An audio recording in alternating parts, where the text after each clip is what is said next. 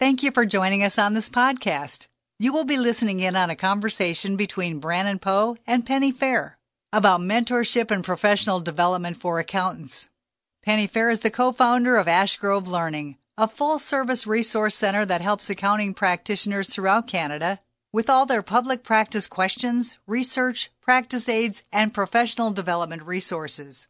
Prior to creating Ash Grove Learning, Penny was a practice inspector with CGA Alberta from 1996 to 2014 and sold her accounting practice of 22 years in 2012.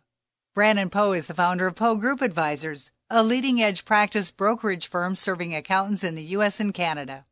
Brannon is also the author of Accountant's Flight Plan, Best Practices for Today's Firms. Today I'm talking with Penny Fair, who is the owner of Ash Grove Concepts. And Penny, thank you for joining me today. Oh, thank you. Penny and I, just a little background on how we met. Penny sold her practice in Edmonton, Alberta a few years ago, and we helped with that. And when she left public accounting, she went on to form Ash Grove Concepts. Will you tell us just a little bit about Ash Grove? Ash Grove Concepts was kind of an idea we came up with, my husband and I, before we sold the practice, but more so when we sold the practice as our idea of moving forward in life after being in public practice. My husband and I both have been involved lots with higher level of dealing with accountants and practitioners and working with the provincial and national bodies with respect to assisting in standards. And what we've both noticed over the years is sometimes there just aren't enough resources. So Ash Grove Concepts was an idea of providing something a little more, a little different to help practitioners along the way. You know, you told me when you left, you wanted to stay connected to accountants involved and stay involved with public practice. So tell me a little bit about that. You mentioned some mentorships that you'd done in the past, and that was a big part of what you're doing now. Yes, while we were in public practice, I did a lot of mentorship through the provincial body for new practitioners that were coming in. So before I left the practice, I was already doing mentorship, so I continue to do that now. And as part of that, I was also a practice inspector for the provincial body for 18 years. So working with practitioners, it involves such a teaching and learning part. It was just a natural place for me to extend after public practice. I found that small practitioners in particular, and often newer ones, but not just the newer ones, it's hard to reach out to other people without going to, let's say a group of people. There's not very many individuals out there you can just reach out to and ask questions and get help with. So that's kind of where the beginning of what we started doing came from. Right. Yeah, and they don't want to reach out to a competitor. Now, when you talk to startup practitioners, do you find that they mostly want practice management advice, or are they often looking for technical assistance? It tends to be a little bit of both sometimes. We all, through our lives, need technical advice on different issues, and startup practitioners often tend to need a little more, especially if they don't have a lot of practical experience. And with the practice side of it, sometimes it just kind of, the technical and the practice management side come together, because quite often problems with a client, a technical issue, really evolve from the fact that are they actually dealing with the right kind of client, or should they have maybe went a different direction with that client right off the beginning.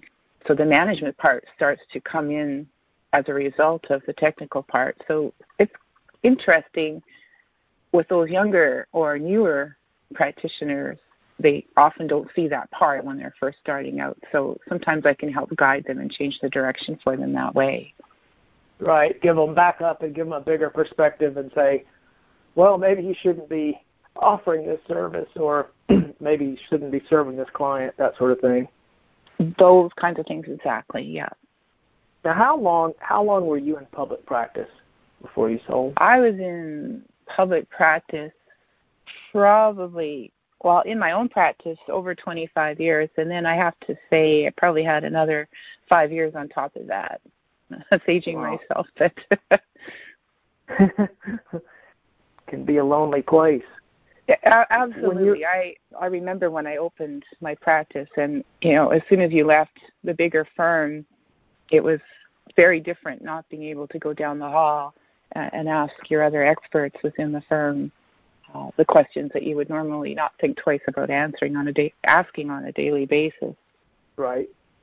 Now, when you were in practice, would you share some of your biggest mistakes and biggest successes? Oh, yes. I believe when I started and all the way through my practice, I made as many mistakes as anybody else out there. I think I made all the mistakes, and fortunately had the ability, the time, and the guidance around me to make decisions to lead me on the correct path to be able to expand the business and eventually to sell it. Right. Now, AskCurve Concepts covers several areas of service. What are your key products, and what do you believe makes them successful? As we mentioned earlier, one of the biggest things I do is mentor new practitioners. I have a fairly large client base of new practitioners who need assistance, and that comes partly through regulation and partly through word of mouth. And I can give them the feedback and let them learn from my experience as they're able to do. I also do quality control for practices who need their files reviewed. We try to make our services easily accessed so that we can modify for the particular practitioner or firm as they need it. So it'll suit their needs as in addition to meeting their regulatory needs. I was mentioning on the quality control, that's one thing we often tell owners of a new practice is it's a good idea to have a reviewer as the technical reviewer to help them with anything that they're uncomfortable with when they buy their practice. We see that need out there quite a bit. Yeah, and like you touched on earlier, quite often practitioners don't like to go down the street to their competitor for that kind of help, which is why just being a standalone person, no longer in public practice, but with the experience, we can offer that service on a very independent basis. So the mentoring, the quality control, coaching? Yes, we do lots of coaching, and we have practitioners who might call upon us to just do a checkup on their practice, do some practice management assistance from time to time, just tweaking here and there as they start to massage and grow and form their businesses the way they want them built. So we do that on a one-on-one basis as needed. One of our biggest services right now is as well as we offer seminar services. We provide seminars in Alberta and BC right now. We pretty much stick to the major cities as we build our client base. But we've done private seminars to offices as well. So we've been very successful and flexible in that manner. Oh, that's good. Now, the mentoring sounds really interesting. Why do you think, what prompts most accountants to choose to have a mentor? Well, before unification, I was a CGA, and the CGA program offered mentoring as a way for new practitioners to achieve their work experience requirements if there was a slight deficit in any way. It came about due to the fact that you didn't necessarily need to train in public practice before opening your firm. So it was a way of filling a weakness or a potential weakness in the system. So it was mandated. And the mentoring service there provides a thorough review of the file being prepared, and it consists of formal and informal feedback to the association and to the practitioner. So there is a formal report that goes to the association with respect to the files that are being reviewed, but we also, which is the most important part, are able to provide a lot of informal feedback to the practitioner for developing their files in a more efficient and informational method. That's one way.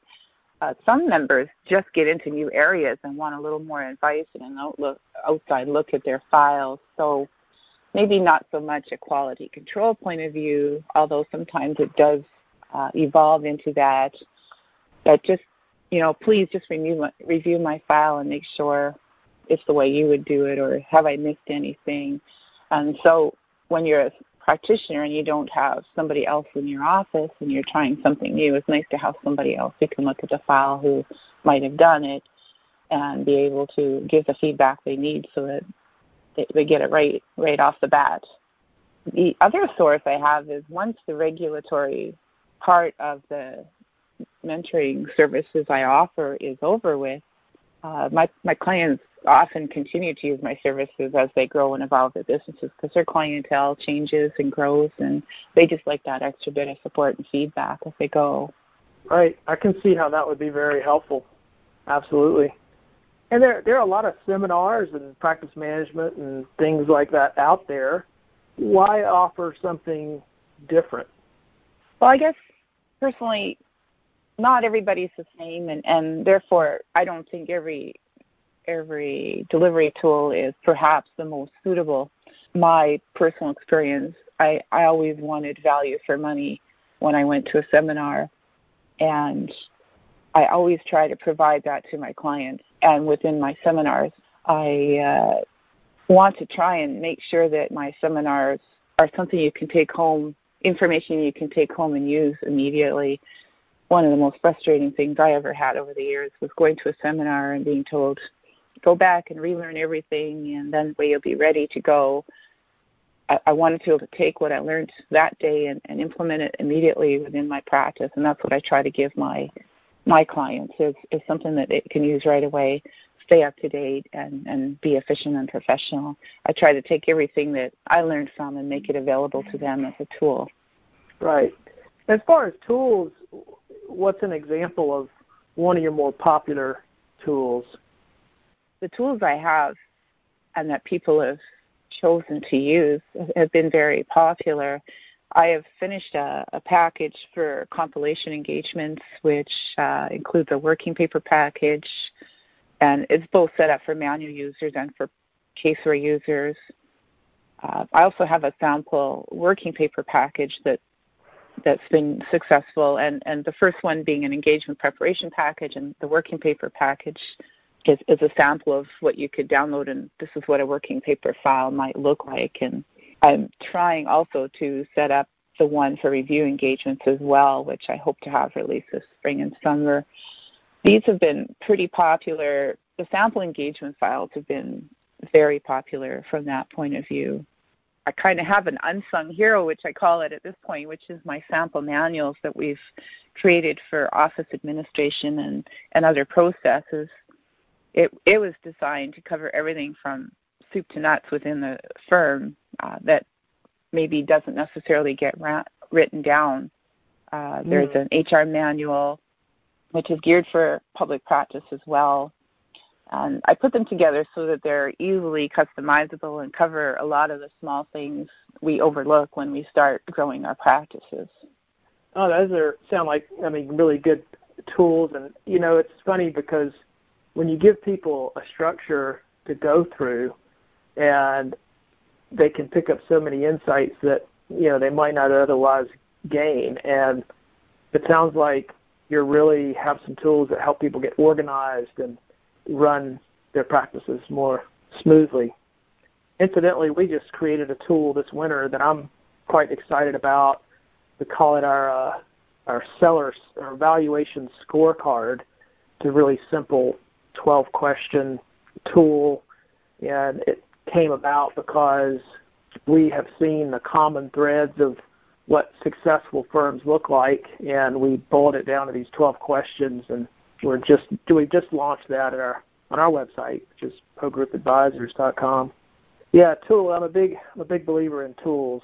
It sounds like something any practitioner could use or use as a guide for any point in their career. As an indication of where they're going.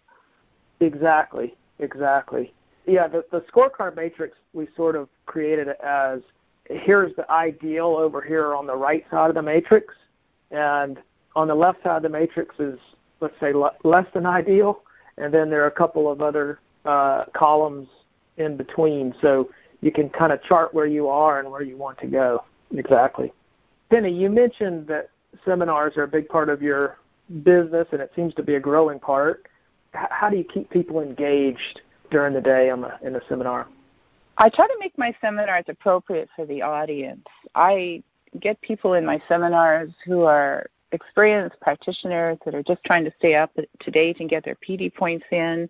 And then I get the new guys that are starting out, and I even get staff members. They might be students who haven't even seen a file yet and need to know how to put the file together. So what I try to do is engage everybody in the room.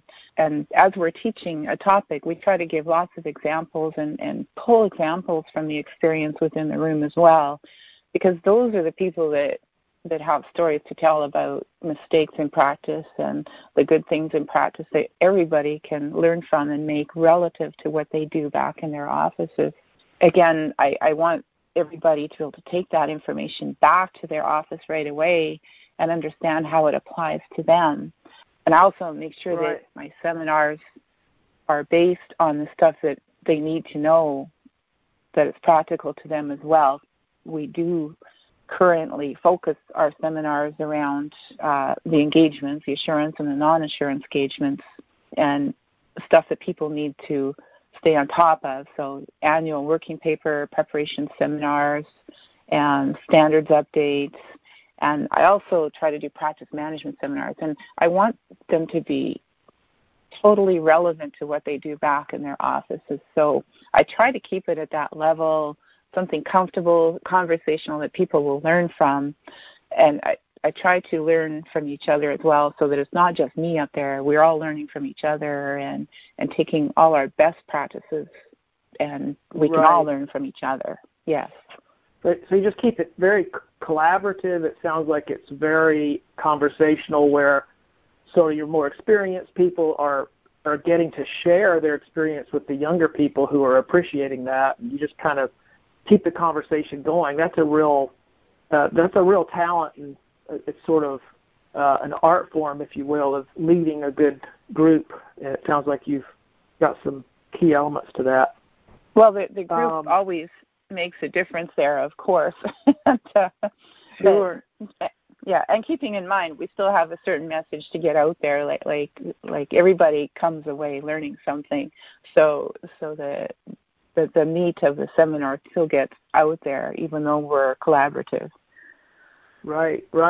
Yeah, I bet that's a hard thing to always accomplish. You have to stay on point. Well, it can be difficult, yes. Yeah. Well, tell me, what do you want to do to make your services and products more accessible, and how to create more value for your clients? What are you working on these days?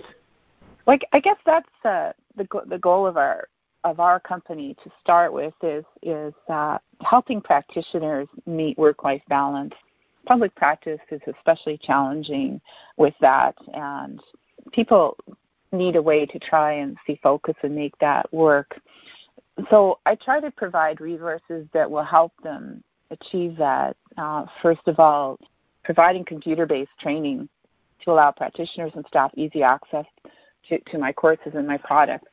While I do deliver seminars in person, I do want to be able to make those available for my clients and for their staff, so that, for example, if you bring on a new staff member, the training process is incredibly huge and extended, whereas if there was a resource they could pull online for when that new student first starts, as opposed to waiting for when the seminar is available in person, it'd be nice to have that tool available for the practitioner and their students, so that, okay, this is how you put a file together.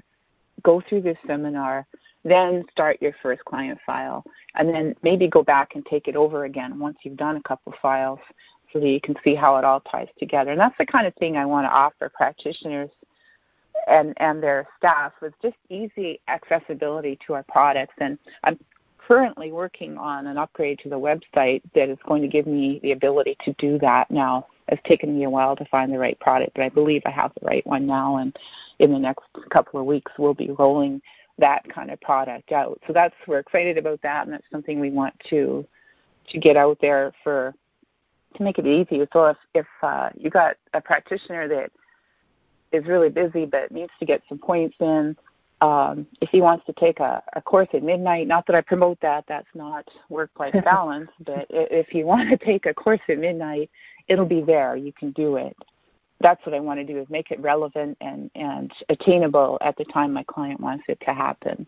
And with that, the extra resources that accompany everything I teach, I try to make those available so that, if you're trying to grow your practice and manage your practice, if you don't know how to do an HR manual, because as we both know, having systems documented and well managed and followed leads to a more valuable, scalable, and productive, efficient practice.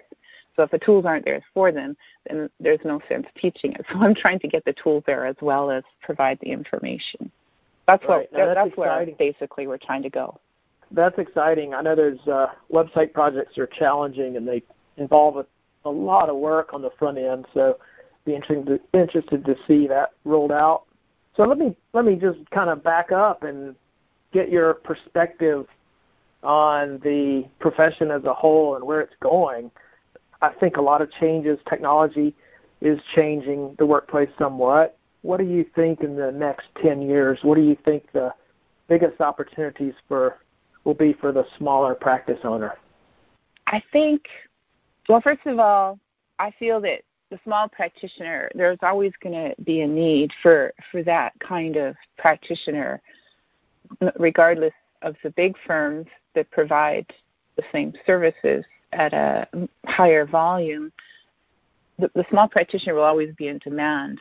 We still have to do that face-to-face that people want to see, and that local community feeling.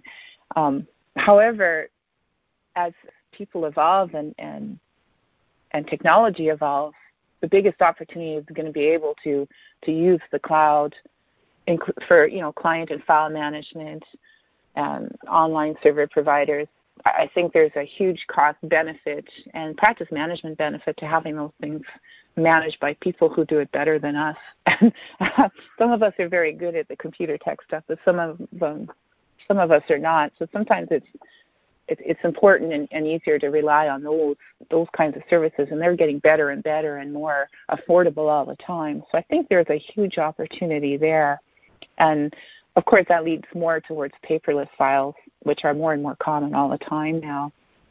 And in addition, our clients are getting more and more cloud and computer savvy. So for those other clients that would prefer not to see you face-to-face, having the ability and using technology to meet their goals and needs is also very important and a big opportunity. And I think embracing technology the way it can be used is really where our opportunities lie.